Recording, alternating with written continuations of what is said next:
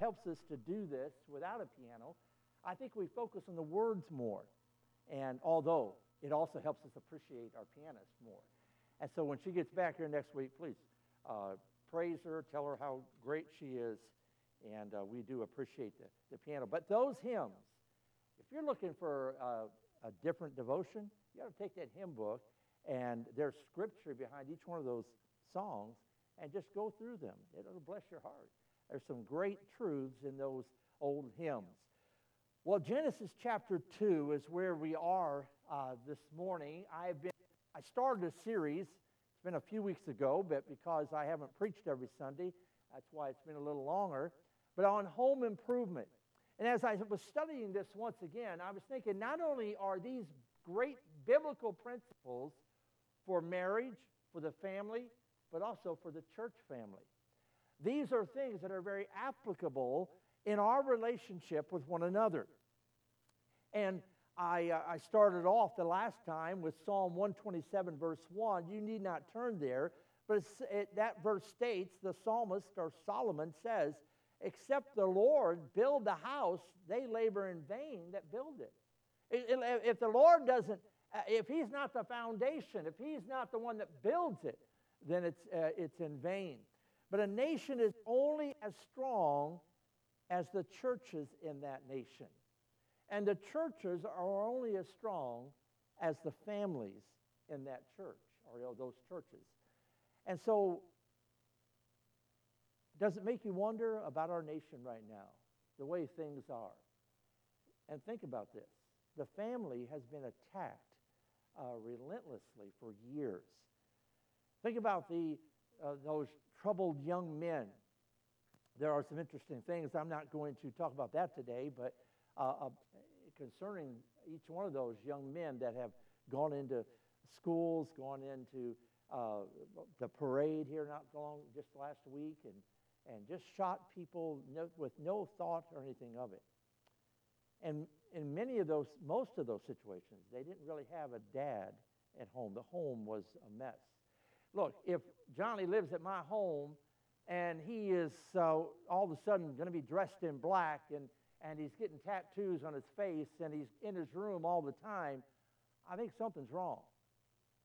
And so where are the dads? Where are the moms? Where are the family? You see, if you break down the family, it does have an effect upon the entire nation. And of course, first of all, the church, which does have what we're facing today is more of a spiritual problem than it is a political problem. But it's, we talked about this last week. The Bible, it proclaims the importance of the family. You read through the New Testament, you'll find that Jesus often was going into a home, a family setting. And he was often in those homes. And another thing, when he left that home, it wasn't the same as when he came into that home. That's what happens when you allow Jesus, when you invite him into your life, when you determine to live by the principles of the Word of God. It has an effect not only on you, but it will change your family because you've invited Jesus into your home. Building a home it's not easy. Physically, building a house, building any building, it takes a lot of work. Building a business takes work. And so it will take a lot of work. It doesn't automatically happen. Our families are not going to turn out the way God wants them to automatically. We must work at it. And it's definitely worth our effort. But if you're going to build a family, it's important that you allow Jesus Christ to be that general contractor. He's the great contractor. He's the one that we need to invite into our lives to help us to build the kind of family that's going to be a great family, that's going to be pleasing to God. The world doesn't have the answers. There's a lot of books written about family matters and relationship matters, but they don't have the answers if they have left out God. There lies the real answer to a family unit that is going to be strong and a blessing to this world. But our must have, if we're going to build a physical home, it needs a good foundation. If it doesn't have a foundation, a good foundation, the house may be pretty, it may have all the rooms and things in it you want, but it's not going to last without that foundation. And so that's what we've been talking about. We started on this a couple weeks ago, but we're going to read out of Genesis 2:18 and through 23, and then or 25, and then we will have a word of prayer and continue on as the Lord allows us the time. But Genesis chapter 2, look at verse 18, and we'll read down through the rest of the chapter here. And the Lord God said, "It's not good that man should be alone. I will make him a helpmeet for him." And out of the ground the Lord God formed every beast of the field and every fowl of the air and brought them to Adam and what he would call them. And whatsoever Adam called every living creature, that was the name thereof. And Adam gave names to all the cattle and to the fowl of the air and to the beasts of the field, but for Adam there was not found a helpmeet for him. And the Lord God caused a deep sleep to fall upon Adam, and he slept. And he took one of his ribs and closed up the flesh instead thereof. And the rib which the Lord God had taken from man made he a woman, and brought her unto the man. And Adam said, "This is now bone of my bones and flesh of my flesh. She shall be called woman, because she was taken out of a man. Therefore shall a man shall leave his father and mother, and shall cleave unto his wife, and they shall be one flesh. And they were both naked, the man and his wife, and were not ashamed." Our gracious Heavenly Father, we once again bow before you. We do want your will to be done this morning. I pray for every individual here, every family that's represented. Lord, you know the struggles and the trials that some may be facing right now. God, help them. You know that this world is not a very friendly environment for the family. And so I pray for wisdom on the behalf of mom and dad, the leaders of the family, that you'd help them to instill within their family unit, their marriage relationship, these biblical principles that will build the kind of home, the kind of family that will be pleasing to you. Again, Lord, just have your way, for it is in Jesus' name we pray. Amen. We talked about the foundation of a good family, the foundation of a good marriage relationship, the foundation of any good relationship really is God. It's God. It must be. In Genesis 2:18, the Lord God said, "It's not good that man should be alone." He said, "I will make him a helpmeet." And so the first family was formed by God. It was founded by God's power. It was sanctioned by God's authority. This is not man's idea. This is God's. And now, look at man's ideas. Man is saying, no, it's two men, it's two women, it's whatever you want it to be. And we have changed the family unit. We have changed the definition of a family. We are redefining things. We're saying this is what it is. And look at the problems that have occurred in our nation as a result of it. Even some of the diseases. And again, I'm not going to get into that today. But I'm just saying every family has to be built on some source of authority. And if it's not on the authority of God, it's whatever man thinks. And our family, the family units in our nation are very weak because there are so many homes that do not have a father, do not have that solid family relationship. I'll say this. I have seen single mothers raise their children. It's always a little harder to do, no doubt about it. I respect them highly. But they can still install those biblical principles in the lives of their children. And as we look at our relationships, are they built on God? Or are we trying to befriend someone? You know, some people go to church to try to better their business. You know, that gives me more contacts, that kind of thing. And that's, of course, not the reason that we should be going. And so our relationships, are they what we're trying to get out of it?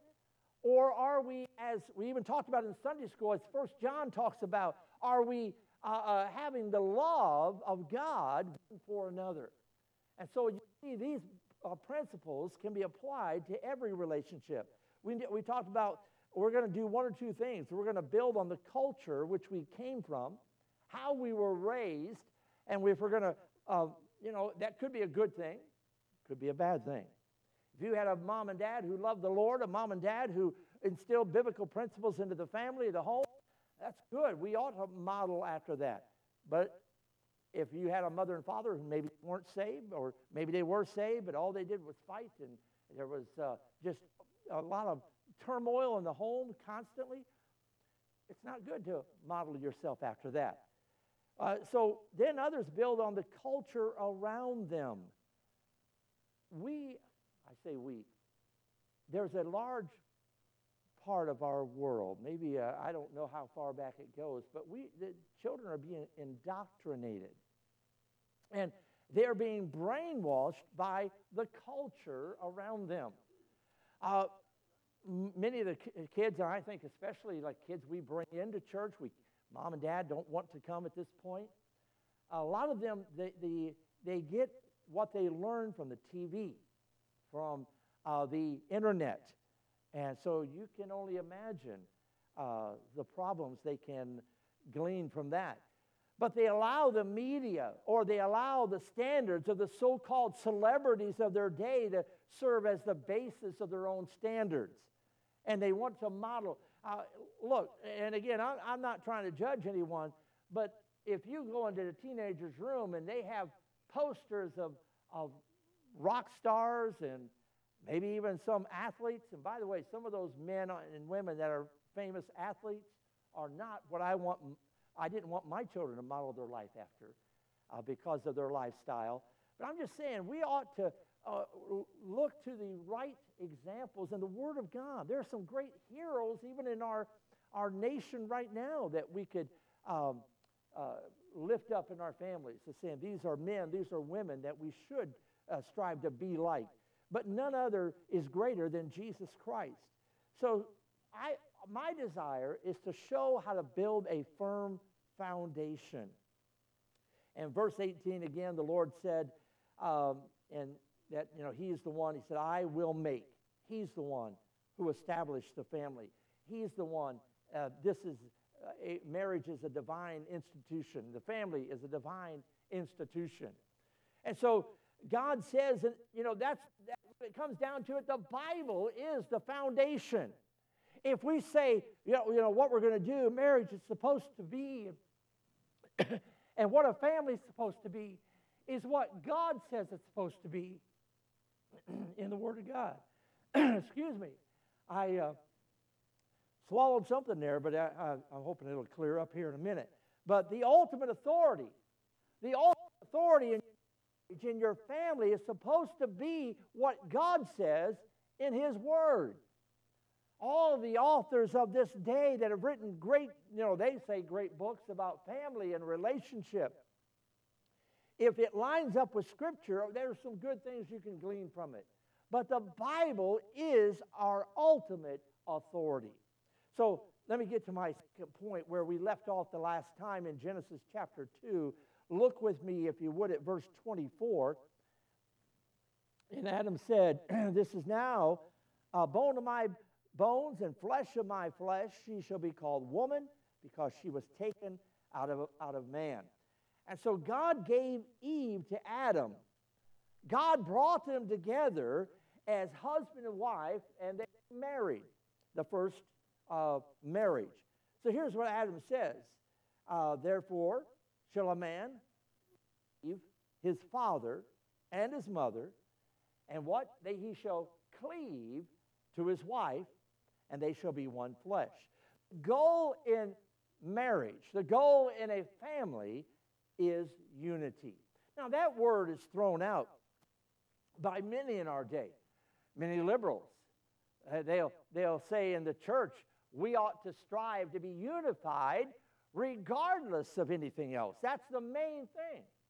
But the problem is, I cannot have unity with a person who denies that Jesus Christ is the Son of God. I cannot have unity with a person that denies that this book is the Word of God. Now, I can befriend them, and I can be nice to them, but there's not going to be a unity there. And so it's the Word of God, it's the truth of God, that if our foundation is our family, our marriage is built on God, therefore we have that ability to have the unity that God wants us to have. The goal is oneness, is togetherness. The goal is to leave and to cleave. Now, the Lord is saying here that there's a temporary relationship and a permanent relationship in the family life. See that word there, leave? That word reveals a very important principle here. It means to depart from. It tells us that when we are married, we are to leave our parents. We are to leave our previous family behind. Now, what does that mean, though? You talk to some, you will get different ideas of what that means. Of course, there is a sense in which you really never do leave the previous family. And for all the rest of your life, you will be affected by your relationship with your parents, with your previous family. And that's true. You will be affected by the kind of family that you came from. Your upbringing will determine how you solve problems. Your upbringing will determine how you relate to others around you. So, in one sense of the word, you don't leave your family. But on the other side of the coin there, in the other sense of the word, you ought to leave the family. Now, hear me out. He's not saying here sever the relationship completely. He's not saying that you have no more contact with your previous family. No, us grandparents would have a problem with that, wouldn't we? No, we don't want that. In fact, you could send the grandkids. You could stay home, but just send over the grandkids. And but no, we would have a problem with that, and the Lord is not saying that here. So there is a sense in which you never leave your family, and here is a sense in which you ought not to leave your family. You don't break total contact with them. It's really wise to have that contact. One, your parents have been through it. They can guide you. They can help you. But so what does he mean when he says leave your father and mother? What he's saying here is when you get married, you're starting something new. You're starting your own marriage, your own family, and something brand new, something that never existed before. Your family, your marriage. And anyone, we hear that phrase, he cut the apron strings. And any husband, one of the worst things you can do, friend, is always saying, well, boy, you just don't make that like mom does. You don't cook like, boy, mom did it this way. Dad did it this way. And always bring that up. You're starting something new. Don't try to compare your wife to your mother. Don't try to compare them with anyone. You're trying to build that new family, that new relationship. But here's the thing. You need to clip some strings. Cut some strings when you get married. And here's the goal in marriage is family compatibility. That we're not magically compatible. We finally bump into somebody and say, aha, we are completely compatible. No, we're not. In a church, we have all different people, different backgrounds. We're not all compatible. But, and even in a marriage relationship, but that's your goal, is to be compatible. The compatibility. That's why you have to cut those strings when you get married. Clip the financial strings and the strings of dependency. Learn to develop some independency in your marriage. Don't, and by the way, we as grandparents, we ought not hold someone hostage by saying, well, listen, I'll help you out here, but you're going to do it my way. No, if we're going to help them, help them.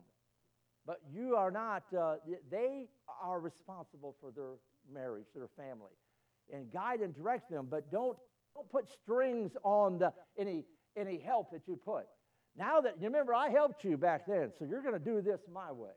And no, I don't care what your wife says. I don't care what your husband says. No, we need to be careful of that too. What are we that are as grandparents, those that parents, we need to support that relationship. Yeah, that son-in-law maybe have lost his mind. He may be somebody you'd like to take out back and all that. But you need to support them and encourage them and help them. They're married, and they are now, before God, they are made vows, and you need to do everything within your power to help them remain together. But leave your father and mother, it says here, again, the idea is compatibility. One of the hardest parts for some parents is letting go, isn't it? Letting their children go. Children need to leave. That does not mean they have no contact, but many times mom and dad don't want to let them go. We need to let them go. That word cleave carries several ideas here. It carries the idea not only of, or it does talk about compatibility here. If you're going to have a good marriage, if you're going to have a good family, there has to be that some compatibility in the family. There was, and again, as I alluded to earlier, one of the biggest myths about families that we are just automatically compatible to one another. You know, a couple gets married and they think that they are so compatible. They enjoy one another. And they think that they're loading up and they're going to sail out on that cruise ship of love, that love boat. But if it's true, lots of couples feel like, well, I missed that boat.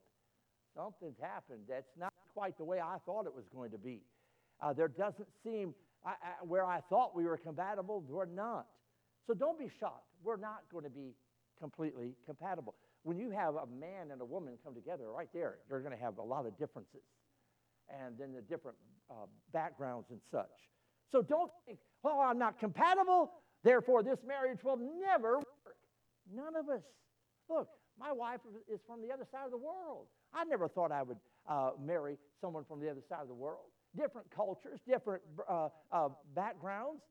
But God has helped us to make us more compatible now than we ever were from the very beginning. In other words, she has agreed to do what I've told her to. No, it's not that way at all. But look, lots of couples, they feel like they've lost somewhere along the way. They're not compatible. It'll never work. The truth of the matter is, we're not very compatible, even as a church. We have to work at it. And now let me read you what this author, Cecil Osborne, he said. The difficulty of achieving a happy marriage is compounded by the fact that men and women are basically incompatible. They have goals, needs, emotions, and drives which are incompatible with those of the opposite sex. We are basically incompatible. So don't be shocked by that. That's nothing new. I mean, understand, there's going to be obviously differences. It takes a lifetime of a marriage to develop compatibility. And so the same thing is true in a family. When children are born, those of you who've had children, isn't it amazing that whether you had one or five, and if you only had one, it's hard to distinguish, but if you had more than one child, they're all different. They have different personalities. They interact with different people. Some may be really outgoing, and some may be more of an introvert. And but there's going to be, that's what's good about a family. It helps them to work at becoming more compatible with one another in that family. And so you have this, all these different people. You're trying to work it out. You're trying to develop that compatibility. You're trying to learn to talk to one another. There lies a thought come to my mind, because in our day and age, we have so many things that are taken away from trying to talk with one another. So many electronic devices. Children, even in the home, They're in their bedrooms texting one another. And there are some that even goes into their relationships. That's kind of the way it is.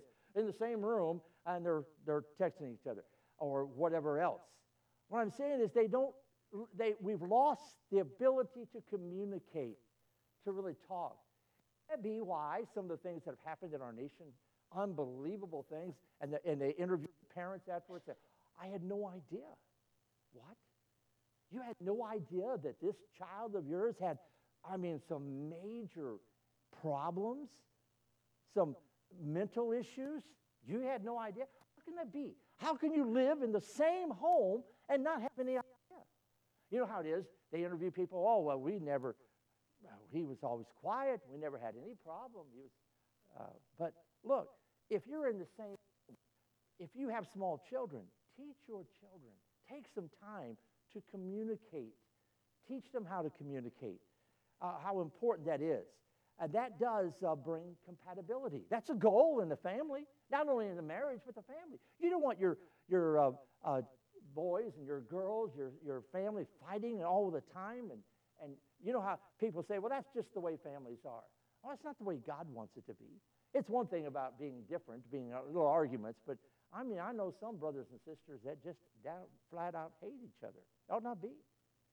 So he is talking about here in this relationship, he says that we're to cleave as husband and wife together.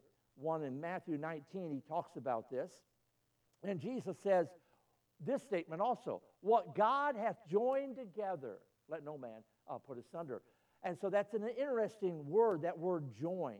It really means to be glued together. It means to be stuck together. It refers to a bond that is so strong it cannot be broken without serious damage to both pieces. If you've ever did any kind of woodwork and you have glued two boards together, if you did it properly, boy, that glue, that bond is strong. And you go to break that board, most of the time it's not going to break on the seam where the glue is. It's going to break one of the boards. It's going to do a lot of damage. It's not going to be a clean break. And so that's what that word is, cleave, or joining together, what God hath joined together. So he's talking about commitment. There's the other thing. Not only compatibility, but commitment. And I believe the number one requirement for a strong family is commitment. When you marry, you are committed to your wife. You're committed to your husband. You say, well, Pastor, I don't love them like I once did. But you made a choice. Love is a choice. You have chosen to love them. You have chosen to be with them. That commitment. And so when the children come along, you are committed to those children. It will never happen. I don't care what anybody, a psychologist, tells me. It could never happen that you could have a person who has lost their mind to the point where they have no value of life, where they'll take a gun and kill women and children, any innocent people. There's no way that could happen right in your home, and you not know there's something wrong with this child. Sure, it breaks my heart, but there's something, this person needs some attention. We need to commit to those children, to their every need, to be aware when they're under our care. We need to know about what they're doing, where they're going. We need to train them up in the ways of the Lord. And same thing in the church. We bring these young people in. Some of them have not been brought up in a biblical home by any means. And some of them don't know how to act in church. Yeah, there's some that just do things, and you're looking at this, boy, if you were my child. And, we all have those feelings. But listen, we need to be patient with them. It's a whole different relationship than a family. But we do have them for a shorter period of time while we have them here. Let's show them love. Let's show them patience. Let's work with them to try to teach them these biblical principles. Really, honestly, all we're doing is giving them a chance. If mom and dad doesn't get saved, a lot of times we see those children go back into the world. Now, if they're truly born again, that's something they cannot lose. Praise God for that. But I'm talking about a family that is committed to one another. And as a Christian family, we need to be committed to our spouse, committed to our children, to love one another. Every member of the family, every one of them is special. Every one of them is precious. Parents, by the way, you should never have a favorite child. Now, you may have a child in your home that you say, boy, this one here is a godsend. Oh, they just do what I tell them to do. They're so obedient. They're so kind. But don't let it known that, he is the favorite or she is the best. You equally love them all. And again, I think we ought to employ that kind of philosophy in the church as well. But someone gives you a little more. That's why I don't really want to know what you give. It's none of my business in the first place, but I'm afraid for my own flesh that if I know so-and-so gives a whole lot of money, then I'm not going to be honest with them at all times. I may try to understanding, well, hey, they give so much money, I better not preach on this subject because they don't agree with that. And you see what I'm saying is the conflict that can occur. And but anyway, let's move on. Here's a question. You can ask yourself this right now or later on, think about it. Here it is. What is life like for my spouse having to live with me? What is life like for my spouse having to live with me? Ask yourself that question. But if you're going to have a firm foundation, a foundation that is strong and lasting, it needs to be built on God. It needs to be built on godly goals of commitment, of compatibility. And here's the third building block, and I'm done here with this thought. A foundation needs to be built on grace. Look at verse 25 again with me in Genesis 2. And they were both naked, the man and his wife, and were not ashamed. Now, wouldn't it be great if there was a verse 26 here?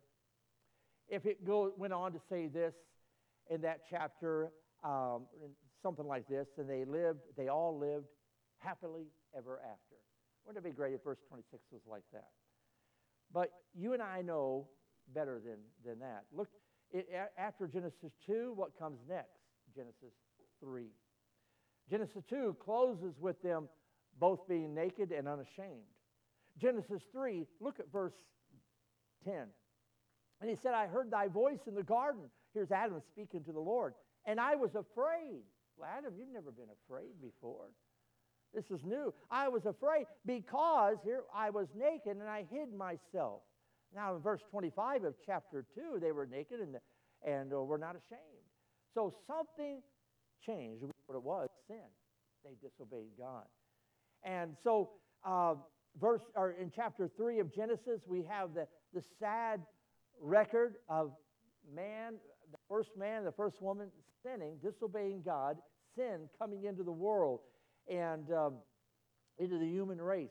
Man became a sinner here in Genesis chapter 3. Adam became a sinner. Eve became a sinner. And now one of the things you have to understand to have a firm foundation is that we are all sinners. I know when we are dating, or courting, whatever term you want to use, we are oftentimes, sadly, we are putting on a mask. We are playing up big to try to win over that person. Now, it would be great if we all would just be honest. That usually happens after we're married because you can't play the game then. And sometimes you don't even try. But that's why you need to be careful. But again, I'm chasing a rabbit there. But picture this here in that just know this: we're all sinners. You did not marry someone that was perfect. You may have thought, well, this is the most perfect person in the world. They do everything right. But you know that's not true. Because if you believe the Bible, we're all sinners. You married a sinner. And I know some of you ladies say, no, I know that's true. But it goes both ways. We're all sinners. And you need to know that your spouse that you're married to is a sinner. That's true in Christian families. They're sinners saved by grace, but they still are trying, he's still working on me, as the little song says. And Christian dads, they battle temptations. Christian dads do make mistakes. Christian moms, they struggle and sometimes, quite frankly, they blow it. Christian boys and girls, young people, sometimes they can act like pagans. And we all are sinners. Then something else, we're all selfish. As a human being, we're selfish. When the Lord confronted Adam about his sin, now the Lord knew he had sinned before he ever came down to the garden. But when he confronted Adam, what did Adam do? Well, he said, "It's that woman, Lord. That's why I sinned. It's all her fault." We still play that blame game, don't we? And then what do you think that Eve did? Well, it's that snake, that serpent. That's why I did what I did. That serpent lied to me. That serpent, he caused me to sin. And so Adam even got he went to a lower degree of blame game here. Adam says, "It's that woman you gave me." In other words, Lord, it's all your fault. If you hadn't given me that woman, I'd still be in the garden. Things would be perfect. And that's kind of what I'm ad-libbing there a little bit, but that's basically what he's saying. He's blaming, and basically he's saying, God, it's your fault. All this is. And so not only are we all sinners, we're all selfish. Again, notice what happened there, chapter 3, look at verse 21. "And unto Adam also and to his wife did the Lord God make clothes of skin and clothe them." Now, wait a minute. Something had to happen here. See, this is a picture of salvation. It's a picture of grace. God covered their nakedness. God covered their sin. But what did he have to do? He had to kill an animal. Blood had to be shed. Right here in Genesis is a picture of what Christ was going to do on Calvary. It's a picture of salvation. So not only are we all sinners, we're all selfish, we're all damaged goods, but we are all salvageable. I used to love going to a junkyard when I was younger. I don't know, they seem to always have fences around them now, I guess, but back then it was like a treasure trove. We go in and we can look through old cars, we can go through heaps. I know it doesn't sound too appealing to some of you, but for a 10-year-old boy, I thought it was great. It was just amazing, the things you could find. But I always, and I mentioned that the other day about a car. I love to see where they take an old rusty piece of junk and they transform it. They make it into a beautiful car. They redo it all. They salvage that junk car. And that's what God can do to our lives. We can all be saved by the grace of God. God can change you, sir, ma'am. God can change you. God can do a work of grace in your life. You don't have to be that sorry individual that you may be right now, that nobody can get along with. I don't know anybody like that here, but there are people that do have that kind of spirit. They're just mean all the time. But you can be everything that God intends you to be by his grace. A foundation built on God is a family where grace is understood, and it makes all the difference in the world. One of the greatest examples of a family that was built on grace is the prodigal son. And we don't have time to turn there this morning, but it's a great story there.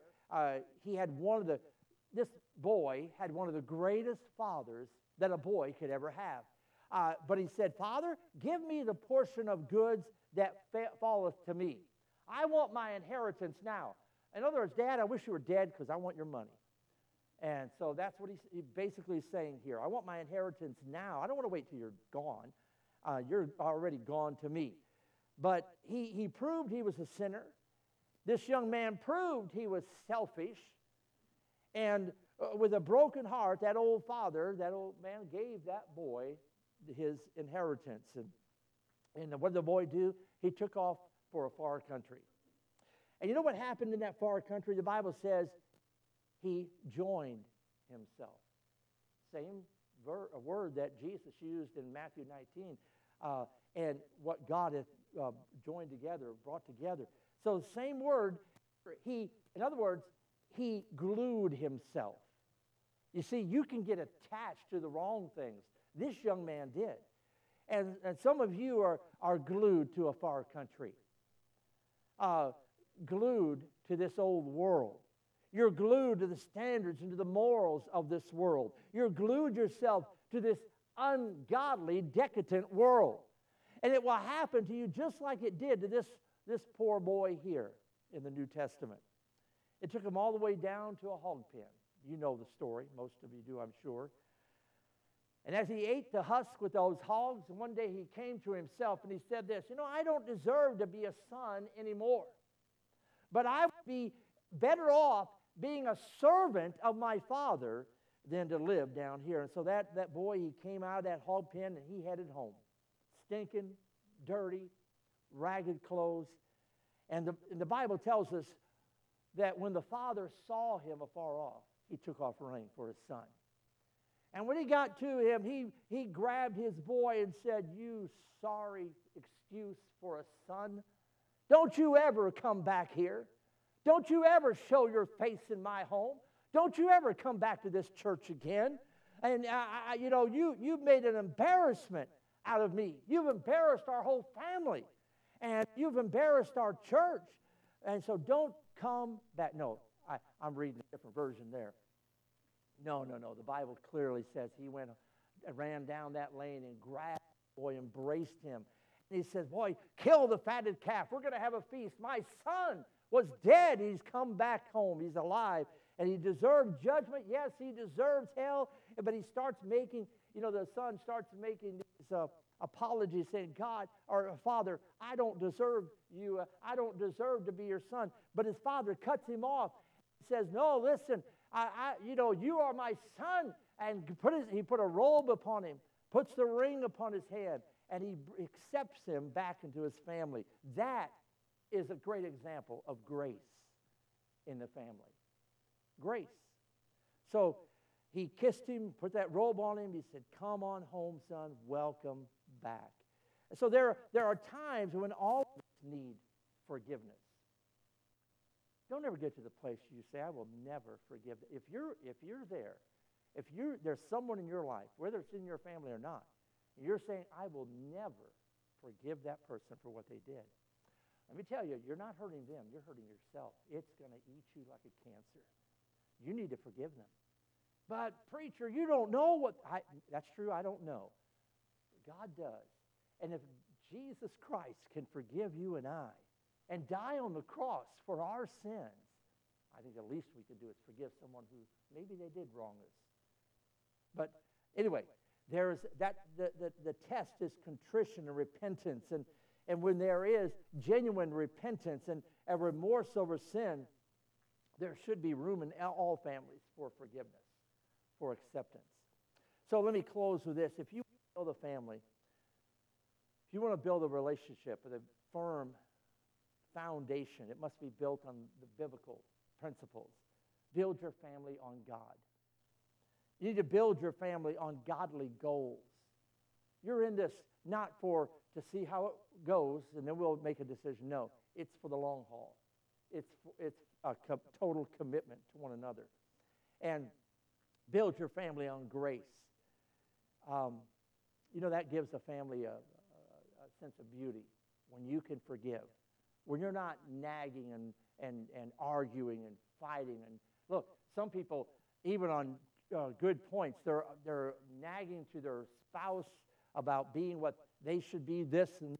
No, what we are to do is to be what God wants us to be as an individual, so that we can reflect the love of God, the grace of God to our spouse.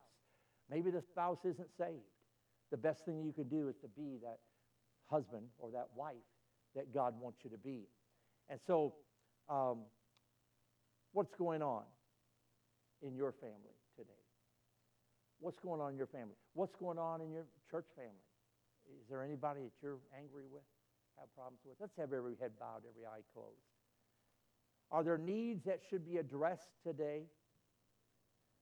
Maybe there's forgiveness that needs to be extended to someone that you've been angry with for a long time. Why don't you surrender to God and forgive? Are there confessions that need to be made today, not to this preacher, but to God?